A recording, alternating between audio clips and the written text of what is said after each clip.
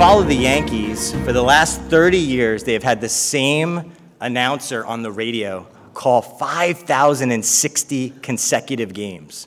He's done it for 30 years. He took his first break, actually, in the playoffs this year. And every time the Yankees win, he does the same thing. Every single game on the radio, he does the same thing. And this is what he does. We need volume. We good, Albert? Yeah. Okay. Ball game over. Yankees win. The Yankees win. 30 years of that, and since I moved to Philly, that's the only really way I get to follow the Yankees is listening to them on the radio, and he does that every single game. He explodes in excitement, cheering on the team. He praises, he worships, right? And we're made to be worshipers. We get excited about things, and we can't help but bubble up in praise and in applause and in cheers. And this is true even for things that we don't particularly care about or have an interest in. So last week, Kyle Rudolph made this insane play in the end zone playing the Cowboys. And even if you don't like football, on Monday morning when they were playing the highlight, the sheer athleticism to grab a pass with one hand and to catch the football in that way erupted, and people were like, all these newscasters who don't even care about football were just like, that was amazing to see. Simone Biles, the most decorated American gymnast. I'm not a huge fan of gymnastics, but I love watching her because she's awesome. She's excellent. And she's a delight to watch because of how gifted she is. Why do we cheer for superheroes, right? Well, the idea that a billionaire that's stuck in a cave could build armor and escape and rescue himself is awesome. How excellent to have those abilities and those gifts that you could, even in the most dire of circumstances, beat your way out of a mess, right? And then I think about James Holzhauer, who holds the record for the top 10 individual winnings for Jeopardy. So in a single game, he made over $130,000. And even if you don't watch Jeopardy and you don't care about trivia, this story captivated the nation because people were just overwhelmed with his ability to beat the game. Even the guy that was, I don't remember his name, that had won for like months and months, never even came close to a single day's earnings like James. Amazing stuff. We're made to delight. We're made to be filled with praise for what is excellent. And this morning, the text invites us to cast our eyes upon God and to see the one who is truly excellent, who is truly worthy of our praise. Because when you stop and think about it, as a longtime Vikings fan, I know that by the end of the season, Rudolph will be injured or he will not make the play that you want him to make, right? As much as we love Tony Stark, he's not real. He's a fictitious character, right? James Holzhauer lost, right? But God is infinite and unchanging. He's perfect, and he's always worthy of our praise. And so this morning's text is really practical. It's really practical. Praise God. Whatever you're bringing this morning here, maybe you're weighed down by work, you're stressed out, praise God. Maybe you feel weighed down by a sin. You're feeling heavy. Praise God. And that might seem odd and strange, but hopefully as we meditate upon this morning's text, you'll see that that's actually the best response, regardless of what you're bringing here today, no matter how heavy you feel. And so join me now as we read God's word, and we're just going to see two things from the text today, why we praise him and what we praise him for. Okay, so we're going to read chapter 3, verses 20 and 21. This is God's word. Now to him who is able to do far more abundantly than all that we ask or think, according to the power at work within us. To him be glory in the church and in Christ Jesus throughout all generations, forever and ever. Amen. This is God's word, and all God's people say. Amen. All right, so why do we praise him? When we struggle with prayer, one of the things we go to, one of the books we go to, we're invited to go to the Psalms, right? Because we have this amazing songbook that provides us with words when we're unable to come up with them on our own to pray to God. But this morning, we're reminded that another great place to go in Scripture when we lack the words to pray to God are actually found in Paul's letters. that what we've been seeing for the past several weeks is actually a long prayer letter of praise to God, inviting all of God's people to join in worship and in thanksgiving because of what he has done. And we see that in this. This is actually a doxology, right? Now to him who's able to do far more abundantly than all we ask or think. And what you do is you go back into your Bible and you see that in the first chapter, he says this, I don't cease to give thanks for you, remembering you in my prayers. That the God of our Lord Jesus Christ. That we're moving into a prayer, the content of the prayer. And last week, Pastor Tom preached from chapter 3, and he said, for this reason I bow my knees before the Father, right? That's prayer language. He's prostrate before God, delighting in what God has done. And so this morning's verses cap off that prayer that we've been reading Paul write to God. And we're invited to praise, to exalt in God, to be amazed at what he has done. And it's an invitation, right, to him who's able to do far more than we ask or think, right? Paul is inviting us to think upon God, to ask upon God. That is what he's encouraging us to do. And when we do that, we're amazed as we pause and just reflect on the God that has called us his own. I mean, can we think about for a second how amazing it is that we can even know God personally? What an amazing thing that we can say we know God, that we don't have to play this cosmic game of hide and seek. I wonder if you're out there. I wonder if you're real. But that God has made himself known to us, right? In the book of Romans, for his invisible attributes, his eternal power and divine nature have been clearly perceived ever since the creation of the world. God has revealed himself definitively through his creation. And so even people who say there's no God are not actually being truthful to themselves. Because when we're in the midst of the glories of God's creation, we know that he's real.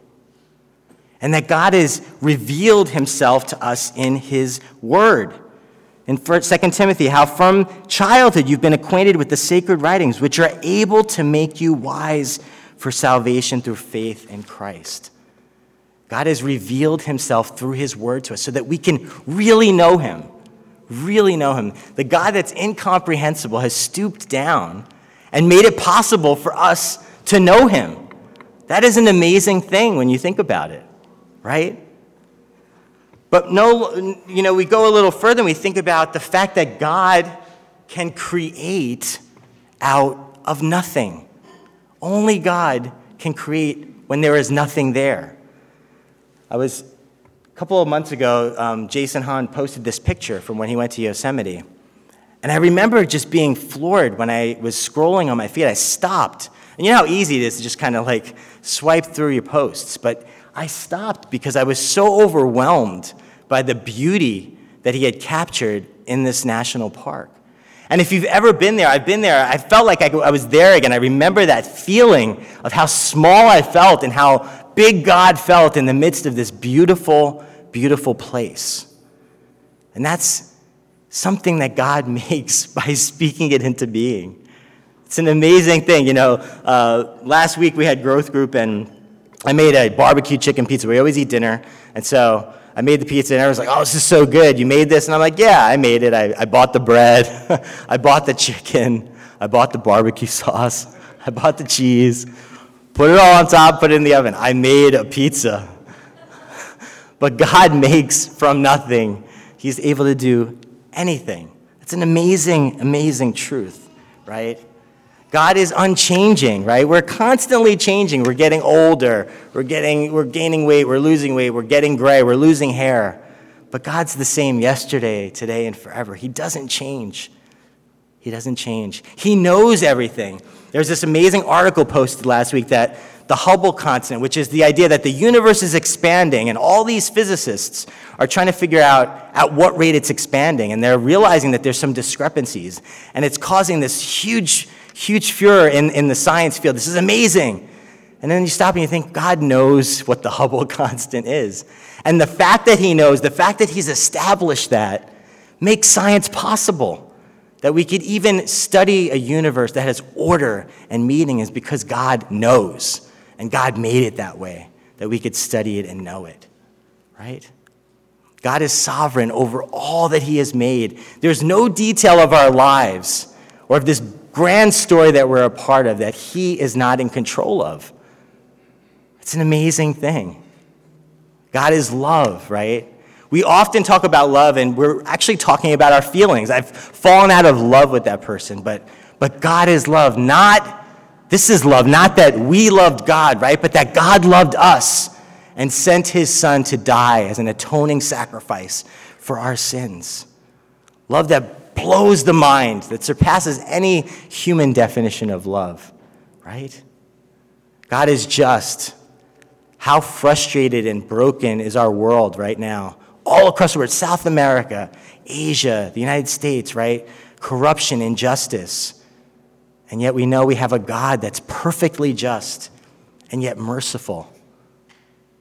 Amazing that we have a God that is all of these things. And when we think and we stop, we think about who God is, right?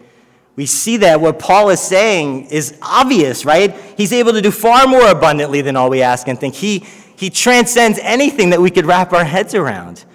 He's not fully comprehensible. Of course he could do far more. But he's also inviting us to go back as he's summing up this prayer and think about what these truths about God mean for us. We can't stay up in the clouds thinking about who God is. We have to think about what those truths actually mean in the day-to-day of our lives. And that's what brings us to the second point. What do we praise him for, right? Well, it's amazing that as you go on in this first verse that I read this morning, he says, right, the power, according to the power at work within us, right? How is it possible to even praise God? God's Spirit is at work in us, enabling us to know him, enabling us to praise him. And that's why the church is where God gets glory. It says, for him to him be glory in the church. We, God's people, give him weight and value. The world says there is no God, and we say no. We're able to see how he is eminently worthy and valuable and precious because his Spirit is at work within us. And in saying that, it's almost like, go back and read my prayer letter. Look at these truths that I've been sharing with you about who God is, what he has revealed, right? Think about where we were several weeks ago. You were dead in your trespasses and sins, following the course of this world. We were dead, not a little dead. We were fully dead. What does it mean that God can create something out of nothing? He can take dead people and resurrect them and bring them back to life. That's what he has done for us. And so it can't just be this abstract truth that we read. We have to think about, where were you dead in your trespasses? What sin do you bring this morning that you're struggling with? That would have been your death had not Christ come and paid that debt for you. Now the sin that weighed you down, that separated you from God, you can praise him in the midst of that because you've been saved from it. How amazing that we can praise God in the midst of our sin struggles because we know that in Christ we've been saved, that sin no longer separates us from God. It's an amazing truth, and that's what Paul wants us to see here. I don't know about you, but when I think about my time in the hospital, I was living a life trying to be good enough to earn God's favor. I was caring for patients, HIV patients. I was loving them. I wanted them to have a better life. And I was thinking that was going to be good enough for God. And it was when I finally realized my sins, finally realized how broken I was. Forget the good things I was doing. Looking at my motives, looking at the people that I had hurt in my life, looking at my attitude towards God, I realized I was dead in my trespasses. I was really on a road to death, and God rescued me. So take a moment this week and think about, where were you dead? And where has God given you new life? We can go back and forth for hours about whether Kanye's crazy or not, but he's had moments of tremendous clarity in the last couple of weeks speaking about the Christian faith. And a couple of weeks ago, he was on James Corden, and it's amazing to hear Kanye talk about what it means to move from death to life. Corden said, "What do you say to people? And there will be people who say, I don't believe it. I don't believe the reawakening. If I look at the past 5 years of his life, this is night and day. one day living one way, now everything is for this. And this is what Kanye said, only how Kanye could say it. He goes, when you go to sleep, would you agree that you are asleep when you are asleep? And when you awake, would you agree that you are awake when you are awake? People who don't believe are walking dead. They're asleep, and this is the awakening. And Kanye has been so clear about the sins that were leading to his death that he knows now Christ paid for. It's really powerful to hear him talk about those things. How about when we talked about he himself is our peace who has made us both one and broken down in his flesh the dividing wall of hostility, right? God has taken people that hated one another, that had nothing in common, that both separated from God, and he has saved them all, and he has reconciled them to himself and to one another. That's an amazing thing in a culture right now where we're so divided, where half of the country hates that there's impeachment hearings and the other half loves it. We are so divided about everything, about little things like stabbing people over Popeye's chicken sandwiches. That's the kind of hostility that lives in the human heart. I'm going to kill you over a $3 sandwich at a fast food restaurant. And yet, Christ, that hostility we had towards God, Christ took upon himself on the cross and paid for that so that we could be reconciled to God and reconciled to one another. How has that reconciliation been at work in your life? Because that's the Spirit of God working within you. A couple of weeks ago, I went to Connecticut, and it was a long day in the car, and I had a lot of time to kill, so I started calling people, hoping I could talk to them via Bluetooth, and everyone was going to voicemail. I called like 12 people, and I left messages, hey, I'm going to be in the car for the next 4 hours, love to hear back from you. And then one person called me back, and it was my dad. And we talked for an hour, and let me tell you how remarkable that is, because when I was in college, I didn't want to sit at the same dining room table as my father because I was so angry at him. I had so much hatred towards my own father.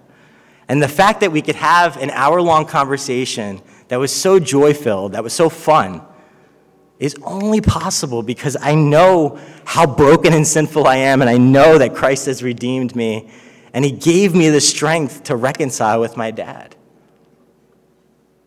Last summer, before Asher was born, we went back to my grad school. My grad advisor was having a reunion of sorts, and my lab mate in grad school, we were like inseparable. But when we matched for internship, we had a falling out because I had a lot of bitterness towards him, just the way we shared labors in the lab. And I just walked away from that friendship. And when I came to faith, one of the first people I wanted to reconcile with was him, because I knew that what I had done was sinful and was wrong. And so I called him and I texted him, and he just ignored me time and time again. He's Jewish, and so on the Day of Atonement, I texted him. I was like, hey, this is the time of the year you're supposed to forgive people their debts. Give me a call. Nothing. Well, we end up at my advisor's house, and he's there. And it was one of the hardest things I had to do, but I pulled him aside, and I sat him down, and I said, I'm sorry for what I did to our friendship, and I'm sorry for what I did to you. Will you forgive me? And he forgave me, and it was such an amazing moment, and I was only able to humble myself like that and revisit something. We could have been at separate sides of the house for the whole time, but I felt the weight of what Christ had done, and I knew that I could be reconciled to him, and I wanted that. I desired that. That's God's desire for all of us. So who do you want to be reconciled with? Christ has given you that power to do that. Take advantage of that amazing blessing that because you have found favor with God and you are no longer a stranger, there's no more hostility between you and God, you could show love and forgiveness to somebody else. How about you're no longer strangers and aliens, you're fellow citizens and members of the household of God. Remember when Pastor Tom reflected on what does it mean to be a citizen? What an amazing thing, right? I don't know how many of you have visited the White House, but even prior to 9/11, I went right after college, and you do so much to get in there. You have to make an appointment, make a schedule. They empty everything. You go through all these machines, empty your pockets, and then you walk down like one hallway. That's what you get as a citizen of the United States. That's pre-9/11. Now, you can't even go on the sidewalk near the White House because of how bad things are, right? But with Christ, you're not just a citizen, right? You're a citizen that has access to the King. You can go before the King with any request and know that you are heard. And when the new heavens and the new earth come together and Christ returns, he's going to crown us with honor and glory. That's insane to think about. Remember at the end of Star Wars, Leia putting these medals on Luke and Chewie and Han and C-3PO and R2-D2? Christ is going to be so pleased with us as his servants that we will be fellow citizens in his kingdom in a way that far surpasses the way we experience citizenship here on earth. What an amazing promise. But it's not just being a citizen. It says members of the household. Do you think about what that means to be a member of God's household?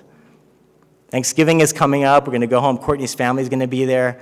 And I think about it a lot. I long for that, knowing that my mom has a seat at the table for me, right? That she's going to make a soup that I love. She's going to make my favorite dessert. She's going to brine that turkey, right? But like, we have a seat at that table. You know, God has made a seat for us at his table, at his feast. You are an honored guest in God's household, a son and daughter of God. And we have to meditate upon that, not just heaven and earth, but earth to earth. We have a family here. We are all members of a family. Have you thought about how precious that is? When I first moved here, you know who my first friends were? My first friends were Jed and Sariah and Josiah and Isaiah. Teenagers. Actually, one of them wasn't a teenager at the time, right? But they weren't just people I knew. They were my brothers. We went to the movies together. Courtney and I would go to the movies with them. We genuinely delighted to be with them because they were brothers. Even before we knew we had a shared love of Marvel superheroes, I felt connected to them because I knew that they were following the same king that I follow. And it instantly knit our hearts together. I feel like I can't watch a Marvel movie now until I see it with them. I sometimes go more than once just so that we can go see it together because it has a deeper meaning. I think about those first weeks that we were here. And when Merwin was first born and I had to go to Westminster and Courtney had to work, in her first months of life, who raised our daughter? Esther. Esther Kutai took care of our daughter as if she was her own. Somebody we barely knew, but because she's family, she loved Merwin better than us. You know why it was better? Because she knew what it meant to be a parent. We were still figuring it out. What an amazing thing to have somebody love your child in that way because we're fellow brothers and sisters in Christ. Beautiful, beautiful thing that we have in Christ. Many of you know that Merwin and Kate are BFFs. But only if you've been James, Jen, Courtney, and I, or somebody in our growth group, have you seen how precious and beautiful that is. That when they were literally unable to speak and they would sit side by side ignoring one another, moving to be every Friday. This Friday we didn't have growth group because Asher was sick. Merwin cried the whole way home. I thought you told me Kate was coming. And it breaks my heart. And now Malachi gets like that. And now, we do things together. When Jen was off and the kids were off, she took Merwin with her to go to the aquarium. I was sick. James went with me to the Please Touch Museum where this picture was taken. Kate and Merwin would not know each other, was it not for Christ. We would have never met at that growth group. What brought us to that house? What brought us to Sarah's house over 5 years ago? Jesus. And we were able to develop such a special friendship. And our kids, right? Because of Christ. It's an amazing thing, what it means to be a member of the household of God. Precious gift. We said God is sovereign, but do you ever stop and just think about the times where God gives us a glimpse of his sovereignty and what that means. We had that opportunity last week when Jason and Cynthia shared about their mission trip to Bulgaria. Think about that story. We say God's in charge. He's weaving the story together. Here's a couple a missionary who went to Bulgaria goes to China and preaches Christ to Jason and Cynthia in communist China, and they become believers. And now they're in Bulgaria, and they meet a Chinese family that they're ministering to, right? That Jane is named after the missionary that preached to them. I didn't know that. I was, during youth group, probably embarrassed. I was so moved by that. I was like, every time I see her now, I'm going to think about Christ's faithfulness. That name's a reminder that God had his sights on Jason and Cynthia, and that Jane is a reminder of God's goodness to them. What an amazing thing. On Thursday, I met up with a friend at Westminster. We had planned this a month in advance, and we were going to have dinner, and so we sit down, and I was like, what's going on? She's like, I just met this girl, Bianca. You should totally meet her. Like, you guys have a lot in common. She started this fellowship at Westminster. And then as we're talking, my buddy Dave walks by, and he joins the conversation. He's like, hey, didn't you get your PhD in psychology? I was like, yeah. He's like, where did you go? I was like, GW. He's like, you should meet my friend Bianca. He's like, I think she's applying there. So he disappears. 10 minutes later, he shows up with Bianca. And she's like, tell me about, where you went to school. She's like, oh, you went to GW? I was like, yeah. She's like, I had all of my schools picked out, and then I just was seeking God. I was praying and fasting. And actually, the last school I added to my list was GW. So I'm like, wow. I was like, who do you want to work with? She wants to work with the person that was my advisor. Now, that doesn't mean much to you if you're not, if you don't understand that word, but if 100 people are applying for 5 spots, you have to match with your advisor. It has to be like, this is a good fit. And the fact that she wants to work, I was Christina's first student. So I immediately went home and I emailed her. I was like, I met your next student. This girl is amazing. Be on the lookout for her application. When you think about all of the things that came into play in that night, I've sent 3 emails to Christina, gotten 3 responses. I don't know what God's going to do there, but Christina's not a believer, and her response was, what a crazy coincidence. But at Westminster, all of us were laughing at God's providence. Amazing. And then lastly, we want to know we matter. We want to know that we have worth and value, and that what we do means something. And then we look at this letter, this prayer letter that Paul's written, and he says that we are the riches of Christ's glorious inheritance. When you doubt, what am I doing at work? What is going on with my life?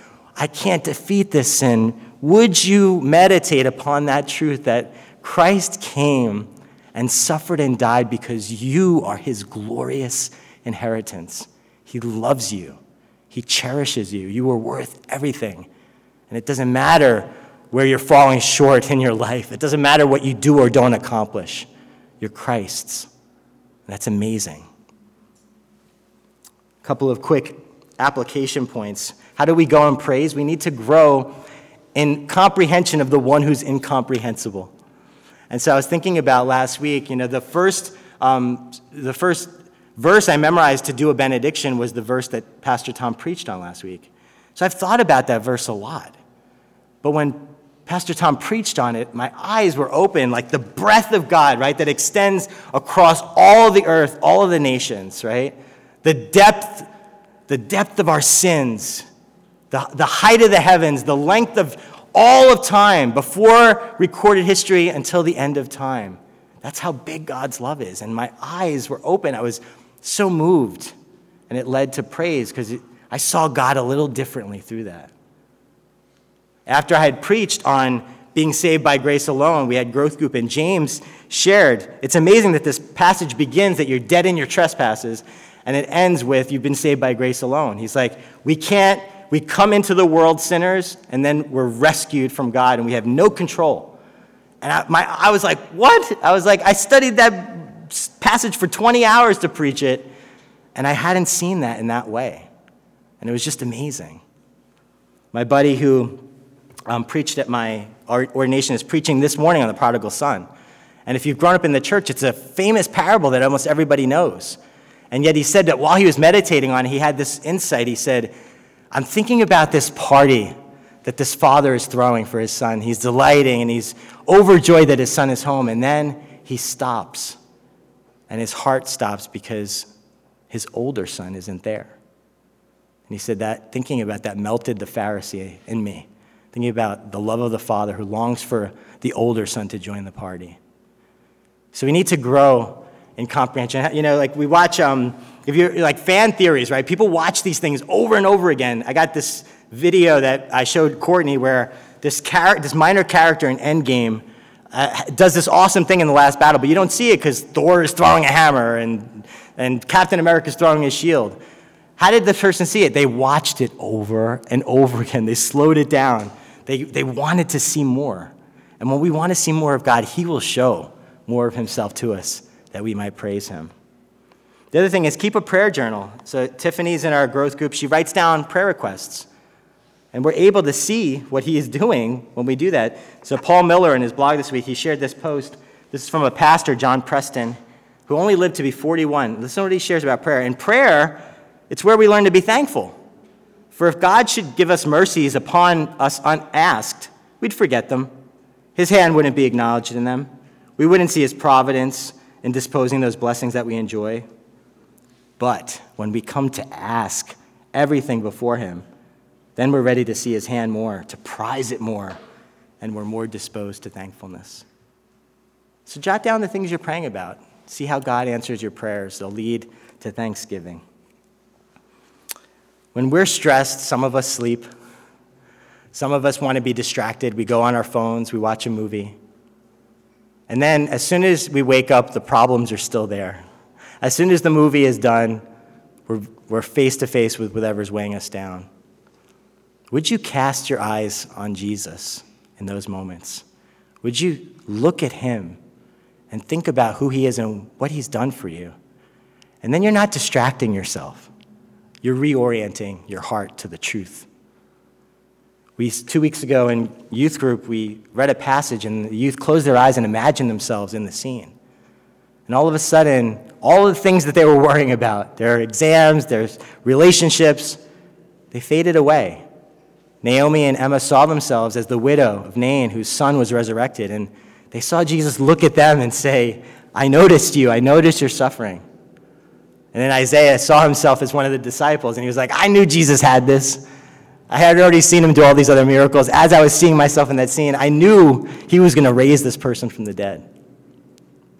All of a sudden, this is who we are. This is who God is, this great king who sees you as his prized possession. So we opened with a guy cheering for the Yankees. Let's close with one guy praising God.